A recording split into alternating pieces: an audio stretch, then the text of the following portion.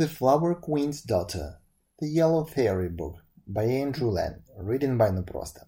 A young prince was riding one day through a meadow that stretched for miles in front of him, when he came to a deep open ditch. He was turning aside to avoid it when he heard the sound of someone crying in the ditch. He dismounted from his horse and stepped along in the direction the sound came from. To his astonishment, he found an old woman who begged him to help out of the ditch. The prince bent down and lifted her out of her living grave, asking her at the same time how she had managed to get there. "My son," answered the old woman, "I am a very poor woman, and soon after midnight I set out for the neighboring town in order to sell my eggs in the market on the following morning. But I lost my way in the dark and fell into this deep ditch where I might have remained forever but for your kindness." Then the prince said to her, "You can hardly walk. I will put you on my horse and lead you home. Where do you live?" "Over there, at the edge of the forest, in the little hut you see in the distance," replied the old woman. The prince lifted her into his horse, and soon they reached the hut, where the old woman got down and turning to the prince said, "Just wait a moment, and I will give you something." And she disappeared into her hut, but returned very soon and said, "You are a mighty prince, but at the same time you have a kind heart, which deserves to be rewarded. Would you like to have the most beautiful woman in the world for your wife?" "Most certainly I would," replied the prince. So the old woman continued, "The most beautiful woman in the whole world is the daughter of the Queen of the Flowers, who has been captured by a dragon. If you wish to marry her, you must first set her free, and this I will help you to do. I will give you this little bell. If you ring it once, the King of the Eagles will appear. If you ring it twice, the King of the Foxes will come to you. And if you ring it 3 times, you will see the King of the Fishes by your side. This will help you if you are in any difficulty. Now, farewell, and heaven prosper our undertaking." She handed him the little bell, and there disappeared heart and all, as though the earth had swallowed her up. Then it dawned on the prince that he had been speaking to a good fairy, and putting the little bell carefully in his pocket, he rode home and told his father that he meant to set the daughter of the Flower Queen free, and intended setting out to the following day into the wild world in search of the maid. So the next morning the prince mounted his fine horse and left his home. He had roamed round the world for a whole year, and his horse had died of exhaustion, while he himself had suffered much from want and misery, but still he had come on one trace of her he was in search for. At last one day he came to a hut, in front of which sat a very old man. The prince asked him, "Do you not know where the dragon lives who keeps the daughter of the Flower Queen prisoner?" "No, I don't," answered the old man. "But if you go straight along this road for a year, you will reach a hut where my father lives, and possibly he may be able to tell you." The prince thanked him for this information, and continued his journey for a whole year along the same road, and at the end of it came to the little hut, where he found a very old man. He asked him the same question, and the old man answered, "No, I don't know where the dragon lives. But go straight along this road for another year, and you will come to a hut in which my father lives. I know he can tell you." And so the prince wandered on for another year, always on the same road, and at last reached the hut, where he found the third old man. He put the same question to him as he had put to his son and grandson, but this time the old man answered, "The dragon lives up there on the mountain, and he has just begun his year of sleep. For 1 whole year he is always awake, and the next he sleeps. But if you wish to see the Flower Queen's daughter, go up the 2nd mountain. The dragon's old mother lives there, and she has a ball every night, to which the Flower Queen's daughter goes regularly." So the prince went up the 2nd mountain, where he found a castle all made of gold with diamond windows. He opened the big gate leading into the courtyard, and was just going to walk in, when 7 dragons rushed on him and asked him what he wanted. The prince replied, I have heard so much of the beauty and kindness of the dragon's mother, and would like to enter her service."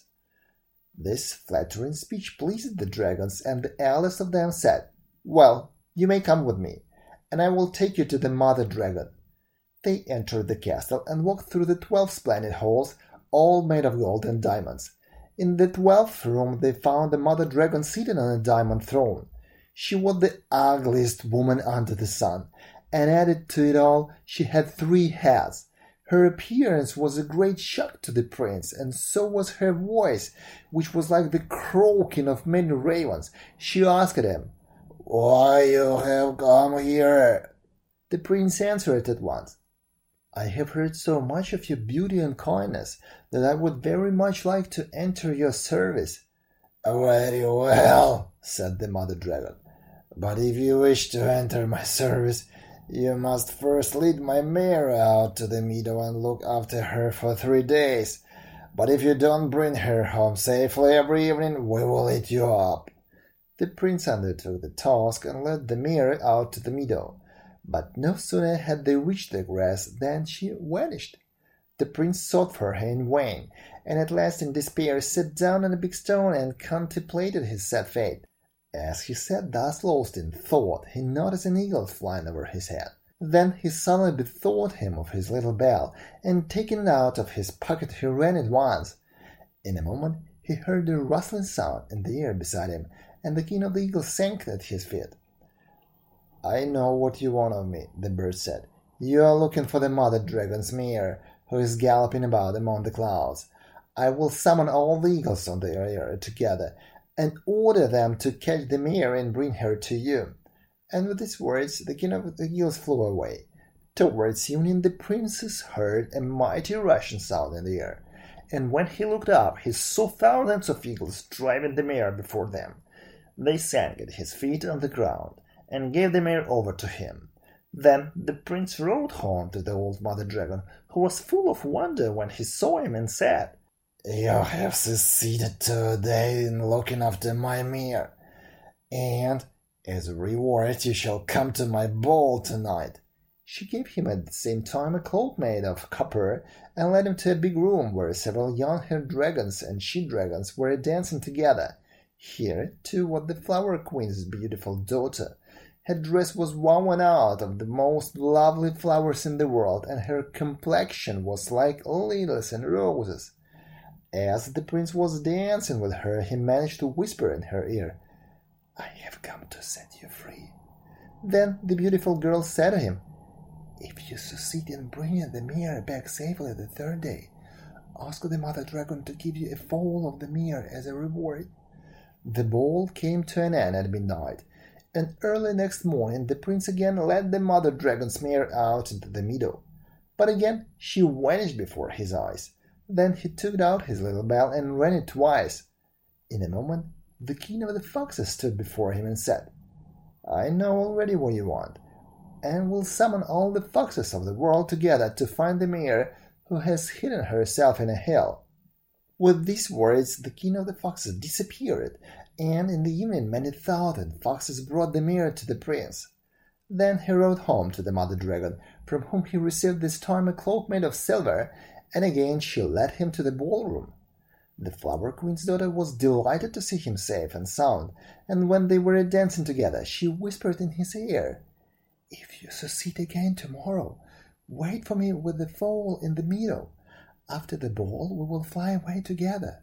On the 3rd day the prince led the mare to the window. On the 3rd day the prince led the mare to the meadow again, but once more she vanished before his eyes. Then the prince took out his little bell and rang it 3 times.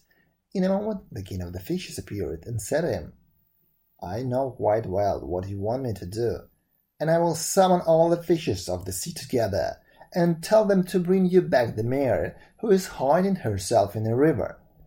Towards evening the mare was returned to him, and when he led her home to the mother dragon, she said to him, "You are a brave youth, and I will make you my body servant. But what shall I give you as a reward to begin with?" The prince begged for a foal of the mare, which the mother dragon at once gave him, and over and above, a cloak made of gold, for she had fallen in love with him because he had praised her beauty. So in the evening he appeared at the ball in his golden cloak, but before the entertainment was over he slipped away, and went straight to the stables, where he mounted his foal and rode it into the meadow to wait for the Flower's Queen daughter. Towards midnight the beautiful girl appeared, and placing her in front of him of his horse, the prince and she flew like the wind till they reached the Flower's Queen dwelling. But the dragons had noted their flight, and woke their brother out of his year's sleep. He flew into a terrible rage when he heard what had happened, and determined to lay siege to the Flower's Queen palace. But the queen caused a forest of flowers as high as sky to grow up round her dwelling, through which no one could force a way. When the Flower Queen heard her daughter wanted to marry the prince, she said to him, "I will give my consent to your marriage gladly, but my daughter can only stay with you in summer. In winter, when everything is dead and the ground covered with snow, she must come and live with me in my palace underground."